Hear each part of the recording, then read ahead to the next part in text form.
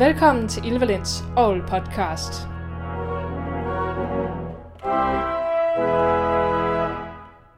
I dag har jeg besøg af Louise Boll og Jonas Hellesøe. To virtuose og ganske nye debutanter fra det jyske musikkonservatorium. De kommer til at fortælle om deres debutkoncerter, og vi skal høre en masse god musik derfra. Senere i udsendelsen fortæller de om deres arbejde i kirken. Og jeg er faktisk ret imponeret over, hvor mange sjove anekdoter de kan ryste ud af ærmet. Men først skal vi høre Louise Boll spille Georg Friedrich Händels orgelkoncert nummer 4.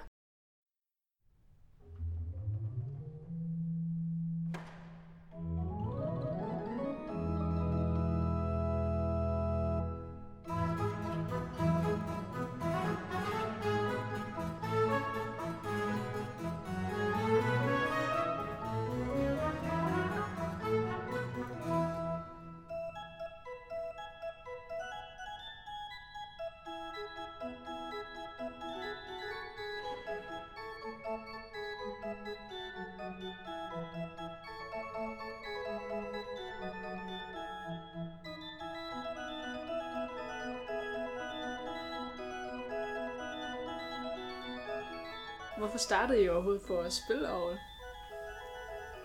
Jamen, altså, jeg spillede jo klaver og violin, og så sang jeg også lidt.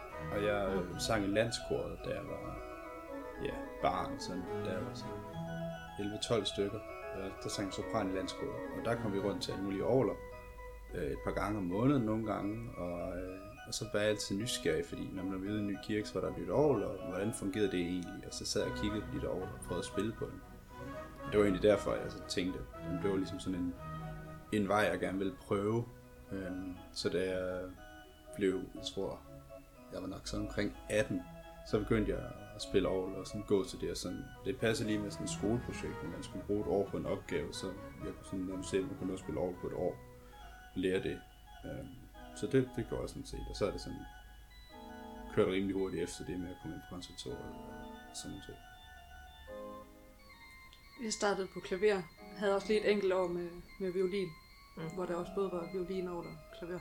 Men jeg startede med at spille klaver, der var 6 år gammel hos det et ældre ægtepar, hun hed Fru Hildebrand.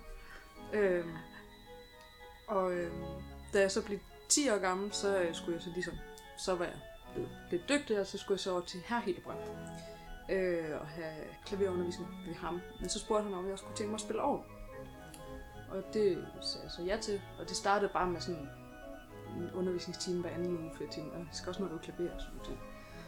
Men så blev jeg sådan ret hooked på det med orgel. Og så tror jeg, i 6. klasse, der bestemte jeg for, at jeg skulle være organist. Og så har jeg egentlig bare stilet efter det lige siden. Så det har altid ligget der. Hvad er det, der fascinerer jer ved det? En ting er jo at starte på det og sådan noget, men så at blive ved og endda gå på konservatoriet og sige, okay, det er det, jeg gerne vil. Men jeg tror bare for mig, at det der med, at man skal spille med fødderne, synes jeg bare var noget af det sygeste. Jeg har altid elsket at spille pedal, for jeg virkelig synes, det udfordrer hjernen på flere lag. Og så plus, jamen hvert år er nærmest en ny person, du skal til at lære at kende, når du skal spille på det.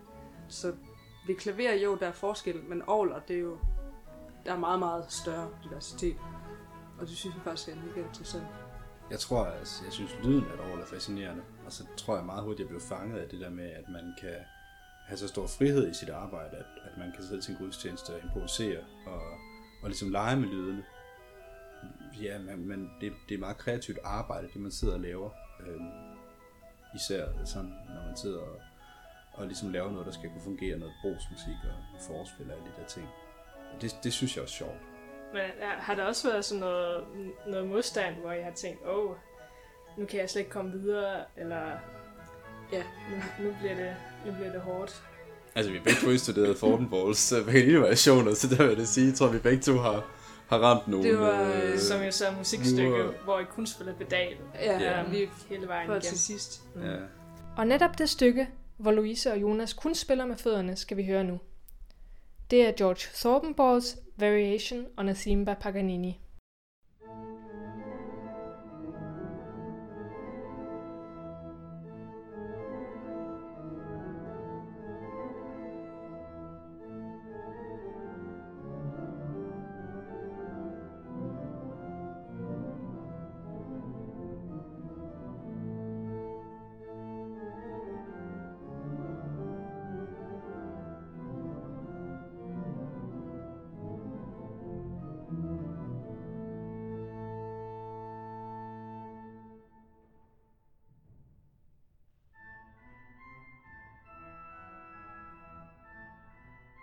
fordi jeg synes tit i løbet af konservatorietiden har været lidt frustreret over måske, det er, at man har de her prøver og eksamener og så videre, så man er meget målfokuseret og ikke særlig meget procesorienteret. Ja. Jeg skal øve mig mange timer hver dag, men hvis det kun er målet, der er fedt, så skulle jeg måske finde noget andet at lave. Det skulle gerne være processen, der var interessant, og der jeg virkelig synes, at der er noget, der rykker.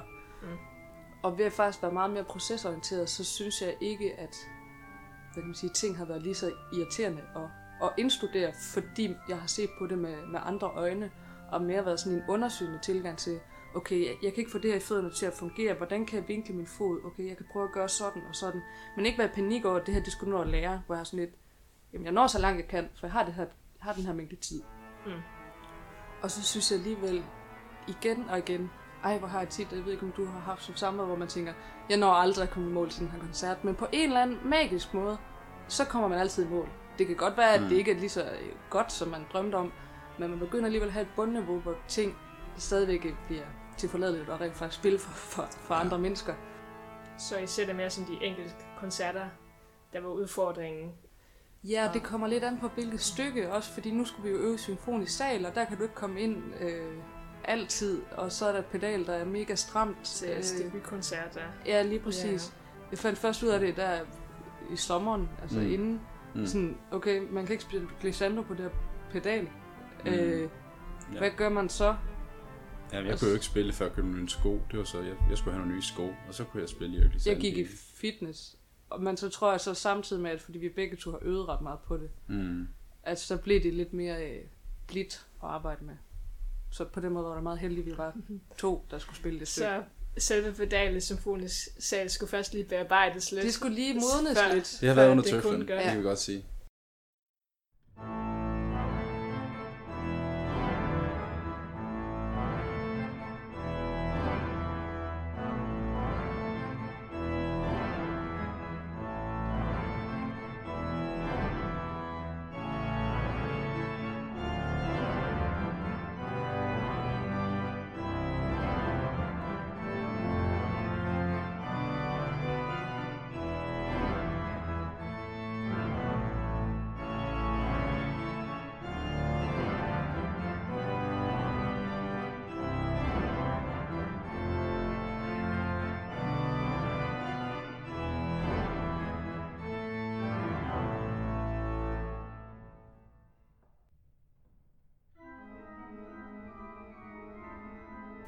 Altså godt nok var vi jo to, der skulle øve.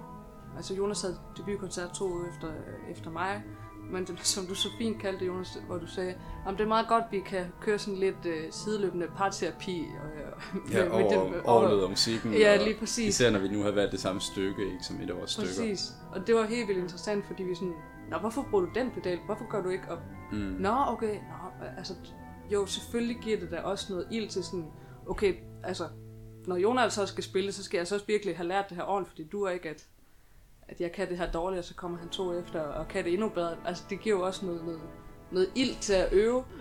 Konkurrencegen, der lidt være fremmed af det. Men samtidig synes jeg, at det var på sådan en fin måde, fordi vi jo netop hele tiden begge to var i dialog omkring, hvad gør man, og prøve på at hjælpe hinanden til at finde ud af, hvordan kan man nemmest lære det her stykke. Jeg vil kalde det motivation. På allerbedste vis. Det ved jeg ikke, hvad du har tænkt. Nej, det synes jeg også. Fordi jeg tror, vi indstuderede også musikken lidt asynkront, og jeg tror, jeg var sådan lidt senere uden dig, så du kunne det egentlig meget sikkert, da jeg var i gang med at lære det, så jeg tænkte sådan, shit, nu må jeg heller lige tage mig sammen. Og så når man så stod på resultatet, så spillede vi jo bare musikken sådan vidt forskelligt. Det var så også det sjove, det ikke det var. Og det synes jeg jo så, altså igen det her med en solistklasse, altså hvad. Der er mange, der spørger om, hvad kan du så nu? Eller hvad er du så nu? Musiker? Eller det er jo det er jo hemmeligheden er jo, at det er der ikke mange, der ved, men det er simpelthen ikke sådan, at alle koncertsalene og orkesterne ringer efter en lige, når man er færdig med solistklassen. Nej. Det følger desværre ikke med, selvom man lidt havde håbet på det, ikke? Så. Jeg har faktisk fået en enkelt, skal spille til Aarhus Festival i Esbjerg. Ja, jeg skal spille til Aarhus Festival i Istanbul. Det er fedt. Men det var desværre ikke på grund af min solistuddannelse. Nej.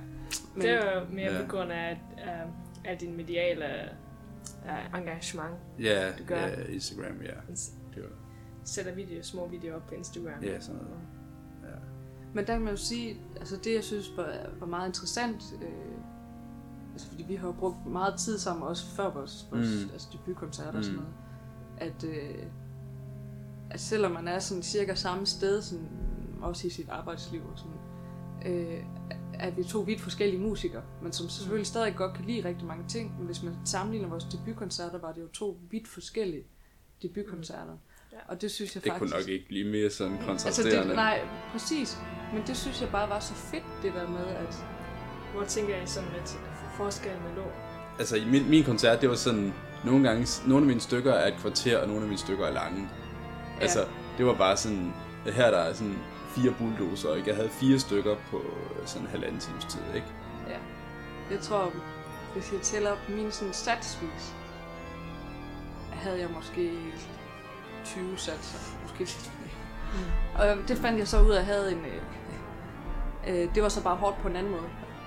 Fordi den er med, at du så hele tiden skal omstille dig, i stedet for at du har et stykke, du er i et flow, og du er i gang med det, så hele tiden hver 4 minut skulle du sige en ny komponist, eller en ny stemning, en ny feeling.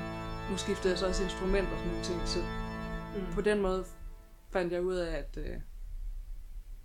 det var så svært på en anden måde. Ja, hvad jeg lagde mærke til, var også, at de spillede lidt forskellige epoker. Du spillede meget barok, og du spillede en del romantisk. Altså det er jo det der med, at det er ikke sådan et orgel, man tænker, at nu skal jeg spille en masse Bach. Du fik ligesom løst den der ved at sige, at jeg tager lige et andet orgel med ind på scenen og spiller noget barok på den.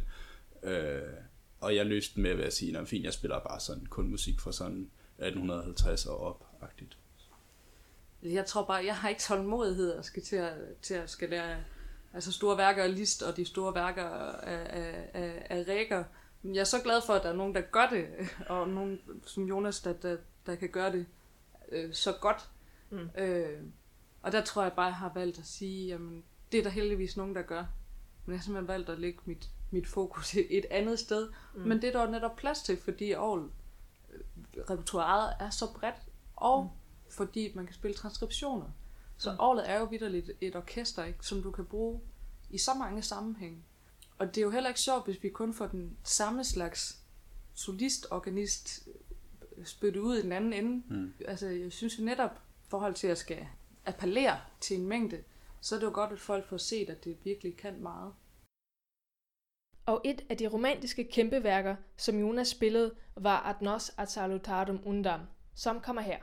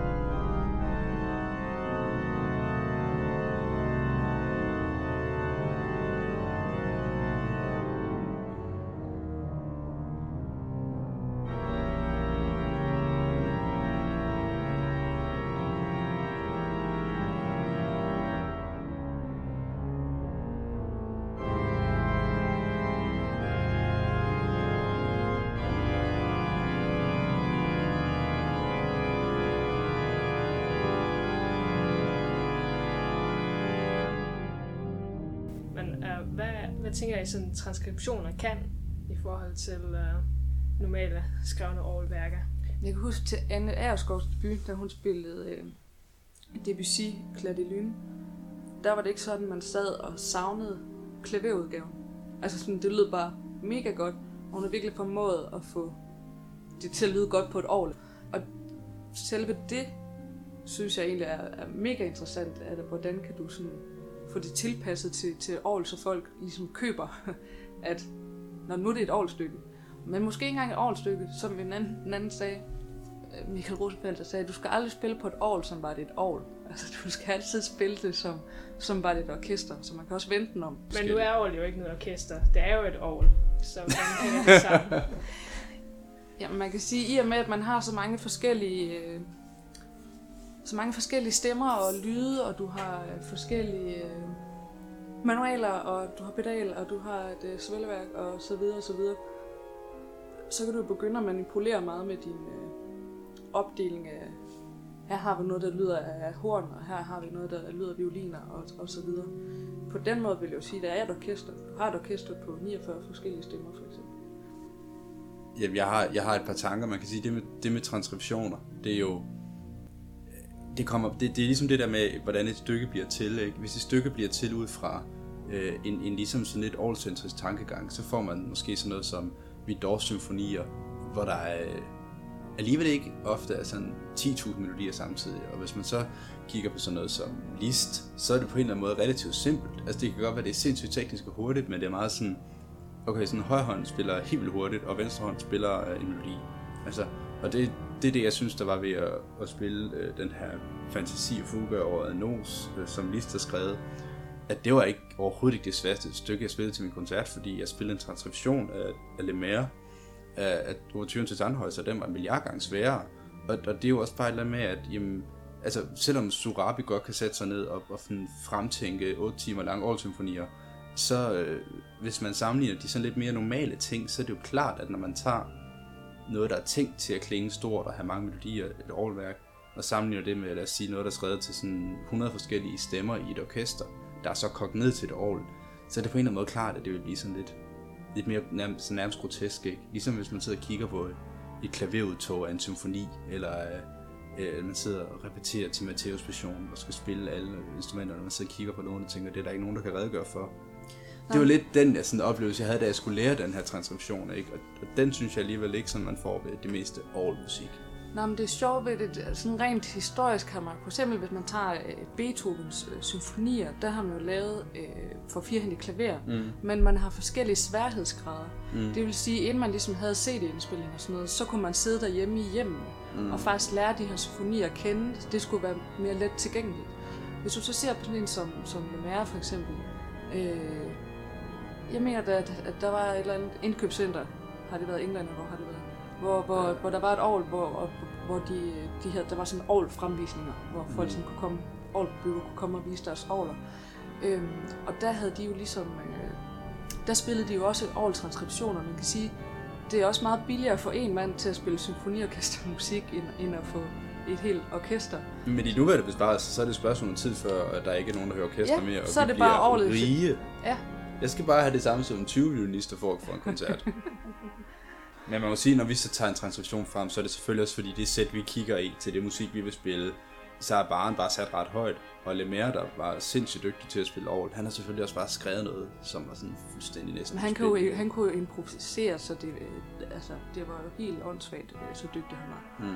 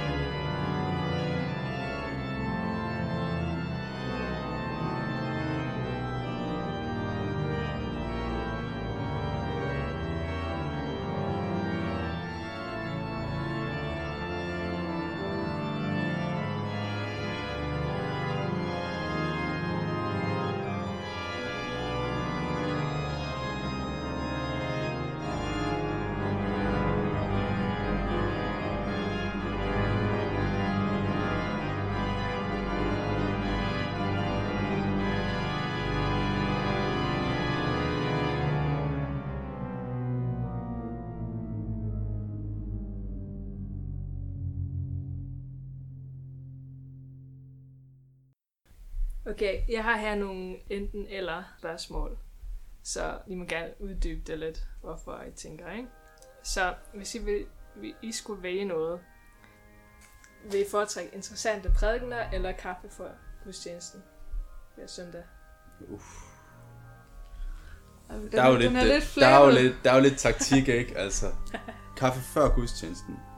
Ja, eller sådan kaffe bare. Ja, jeg tror, at man har lyst til at sige, at kaffe er meget vigtigt, men jeg tror også, at jeg kan også godt vente til efter gudstjenesten med at drikke kaffe. Det kan jeg faktisk godt. Og så vil jeg sige, at jeg tror da trods alt, at hvis jeg sådan efter 40 år, og præsten bare går op og siger, I skal være gode mod alle, og det er det, han siger. Lover, tak og evig ære. Jeg ved ikke, hvorfor han taler københavnsk, men jeg tænker bare, at det tror jeg alligevel, det vil påvirke en rigtig meget. Ja.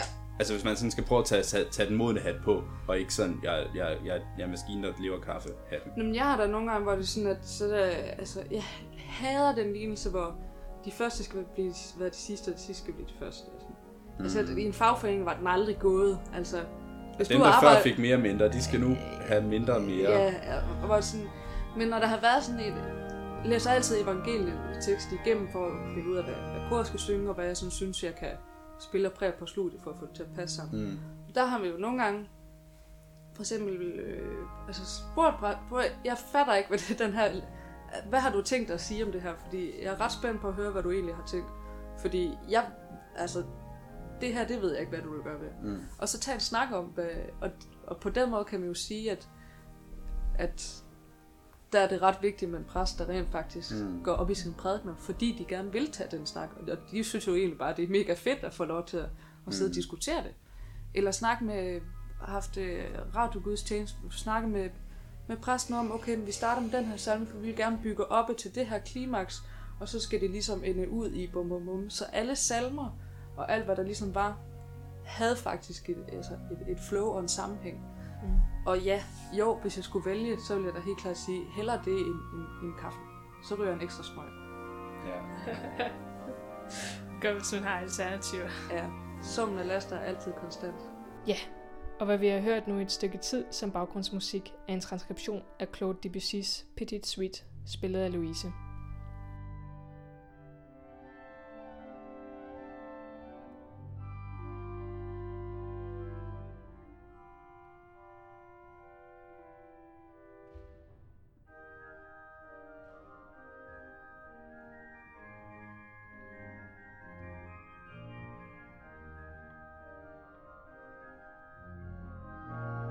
Hvad så med kirkesangere, der synger rent, eller et orgel, der altid stemte? Jeg synes jo bare aldrig, orgel og stemmer.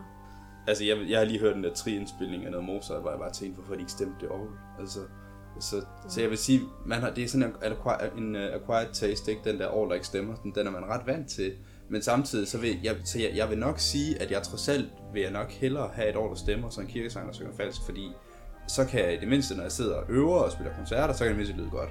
Sådan en kirkesang ikke er der. Ja, men plus, man kan også sige, menigheden, der skal synge, er måske meget rart for dem, at det stemmer. Så det kan godt være, at der er en kirkesanger, der synger falsk.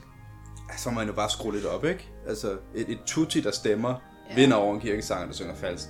Det ved jeg ikke. Det kommer altså lidt an på, hvad det er for en kirkesanger. Så er der også noget som dialekter.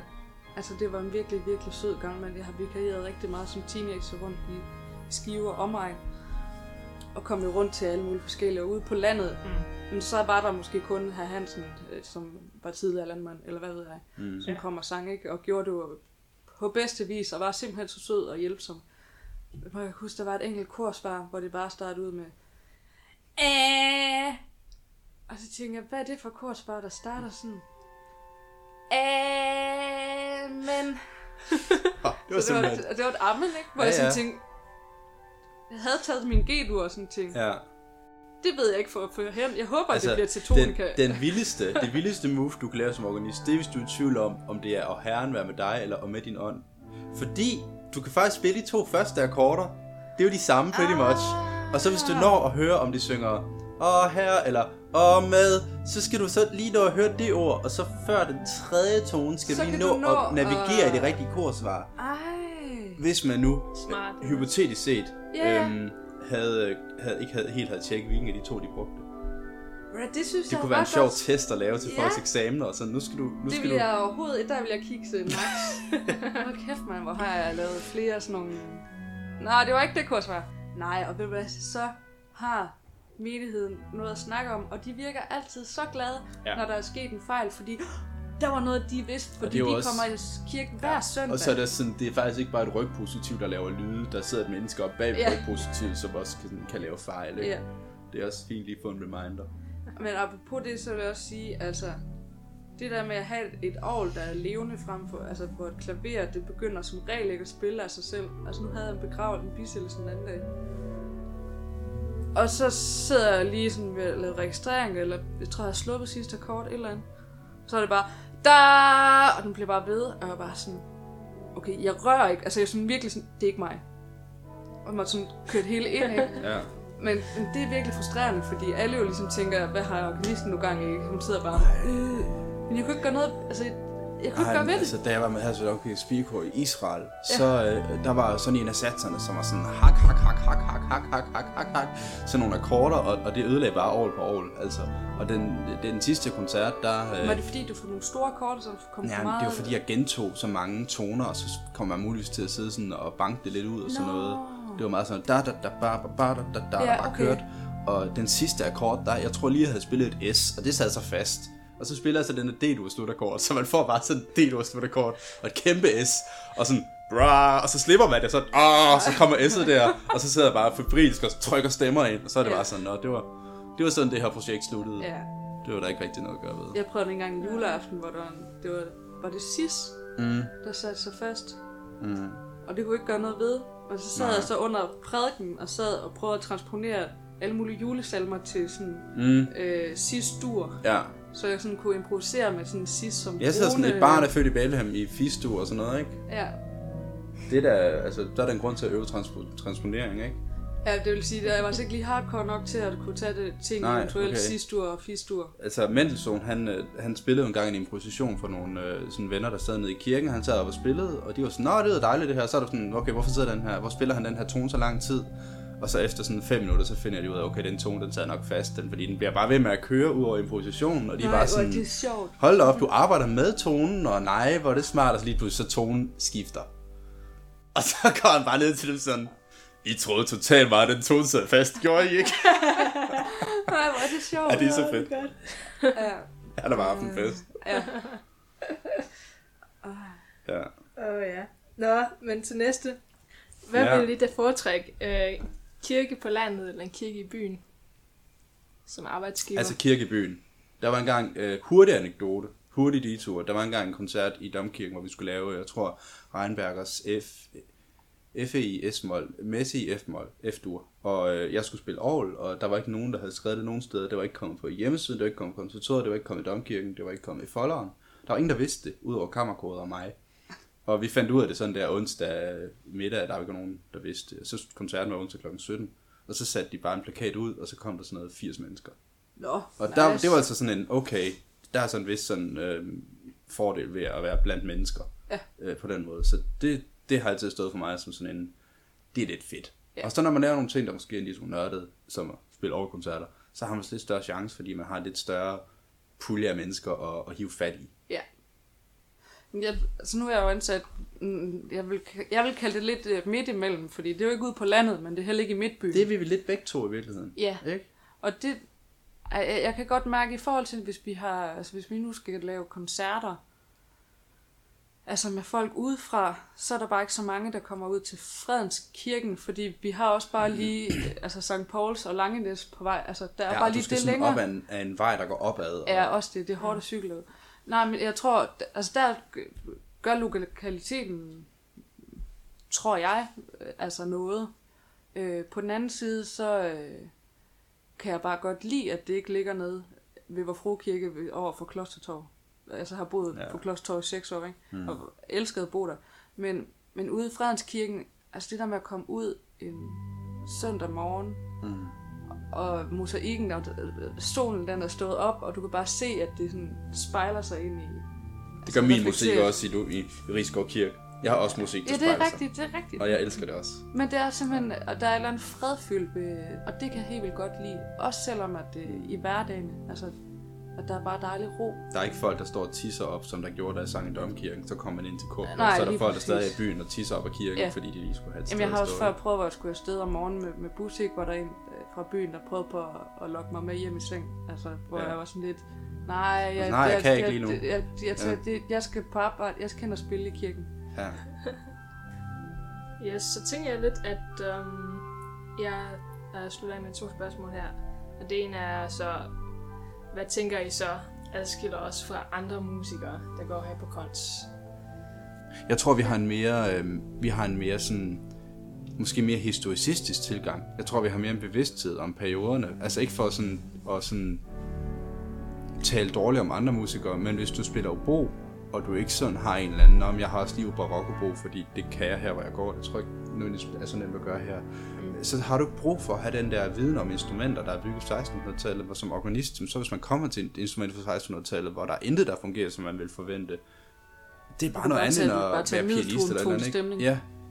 Men altså, jeg synes, der var en sjov ting på et tidspunkt, hvor vi havde musikforståelse, tror jeg det hed.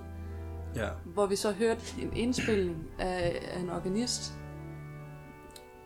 Og mig og en studiekammerat var bare sådan, jeg synes bare, det var så firkantet og sådan, altså der var ingen akogik eller sådan, det var bare virkelig sådan dang. Så var der en anden, en der spillede klarinet, hun var bare sådan, men han følger jo slet ikke pulsen. Og jeg bare var sådan, hvad snakker du om? Han laver nærmest ikke andet end at bare følge pulsen.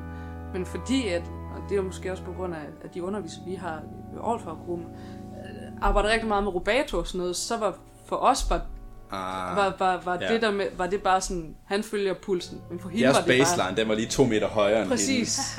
Og det gjorde jo bare, det gjorde bare, at vi lyttede på det på vidt forskellige måder. Okay. Men jeg tror også, vi ved også, at hvor meget der skal til, netop som du snakker om tidligere, der skal bare så meget mere til på et år, på en eller anden måde. Ja, men det er egentlig, hellere vil sige, det er i forhold til, at man egentlig et eller andet sted burde det være udgangspunktet for alle instrumenter, at vi har de samme parametre. Det vil sige, du skal først og fremmest have styr på din timing og din akogik og alle de der ting. Så kan du putte flødeskum og kirsebær på toppen ved at også putte noget dynamik på. Men dynamikken beror sig på din timing. Hvor jeg har nogle gange hørt, hvor det bliver lidt omvendt, hvor jeg kan kun høre dynamik. Jeg kan ikke høre noget timingsmæssigt. Og så bliver det for mig lidt fladt, ligesom om jeg mangler et lag, som forsvinder. Men fordi du på år er tvunget til det, så det kommer selvfølgelig an på, at man så gør noget ud af det. Men det kan du høre på de gamle pianister, hvis vi skal snakke om de gamle pianoruller. Allerede der kan du høre, at de bruger mange flere parametre. Ja. Og det kan man høre selv på en pianorulle, hvor der kun er sådan, hvad var der? Tre niveauer af lydstyrke, ikke? Ja. Men det tænker jeg er også lidt specielt for Aarhus faggruppe. Ja, helt sikkert. Fordi at vi har så meget fokus på det. Ja. Men det er jo også, det er jo ikke for at sige, at vi er bedre end de andre faggrupper, fordi jeg tror helt sikkert også, at de har nogle andre fokuspunkter. Og jeg tror, der er flere af dem, der er vant til måske at konkurrere om orkesterpladser og sådan noget, der måske sikkert er en milliard gange bedre til at spille rigtigt, end jeg er. Ja. Og det har jeg sindssygt meget respekt for. Jeg er fuldstændig enig. Ja. Og så er der sådan noget som at undervise, så har jeg snakket med nogle af dem, der for eksempel går i klaverklassen, hvor nu er jeg selv begyndt at undervise nogle, der er små, og sådan, hvor jeg altid siger, at jeg skal ikke være underviser og sådan noget. Og nu er jeg bare blevet knusforelsket mig i det fag, men har virkelig sådan fundet ud af, hold kæft, hvor er det svært. Altså sådan, og skal starte med at fortælle nogen på 8 år, hvad forskellen på en puls og en rytme der. Og at det har noget med hinanden at gøre, men det er ikke det samme. Altså alle de der ting. Når jeg så sidder og snakker med en pianist, som faktisk, hvor de har undervisning i at undervise små børn, og bare sådan tænker, what? Altså, hvorfor har jeg ikke fået noget mere? Altså apropos ting, der mangler på organistuddannelsen, ikke? På trods af, at der ikke rigtig er plads til flere timer. I Berlin, der har de jo alligevel, det ved jeg ikke, 5-10 timer mere end os om ugen, ikke? Fordi de lige har orkesterdirektion og cembalo og generalbas fra starten af. De overlever det på en eller anden måde, ikke? Der er nogle ting, man godt kunne... Generalbas, det savner jeg. Det er det, jeg går i gang med nu her. Det er det, jeg synes, at nu har jeg tid til at finde ud af at blive god til at spille. Så tænker jeg lige helt kort i en sætning hver eller sådan noget. Hvad ønsker I at få orgelverdenen sådan 10-20 år?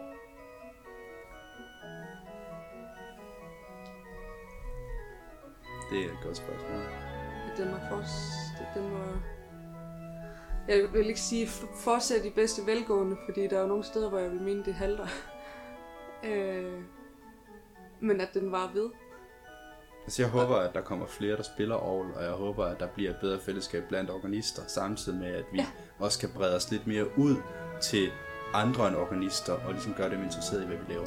Måske kunne man bare sige, at der generelt bliver mere fokus på orgel. Ja. Godt. Tak fordi I vil være med. Ja. Selv tak. Tak for invitationen. Og så slutter vi af med endnu en gang orgelkoncert af Händel. Tak til Jonas Hellesøe og Louise Boll, og tusind tak, fordi du lyttede med. Jeg kan love, at der snart kommer flere spændende afsnit her på min orgelpodcast omkring orgellivet i Danmark. Jeg skal nemlig en tur forbi København og Aabenraa. Det kan du godt glæde dig til. Det gør jeg i hvert fald. Alt vel så længe.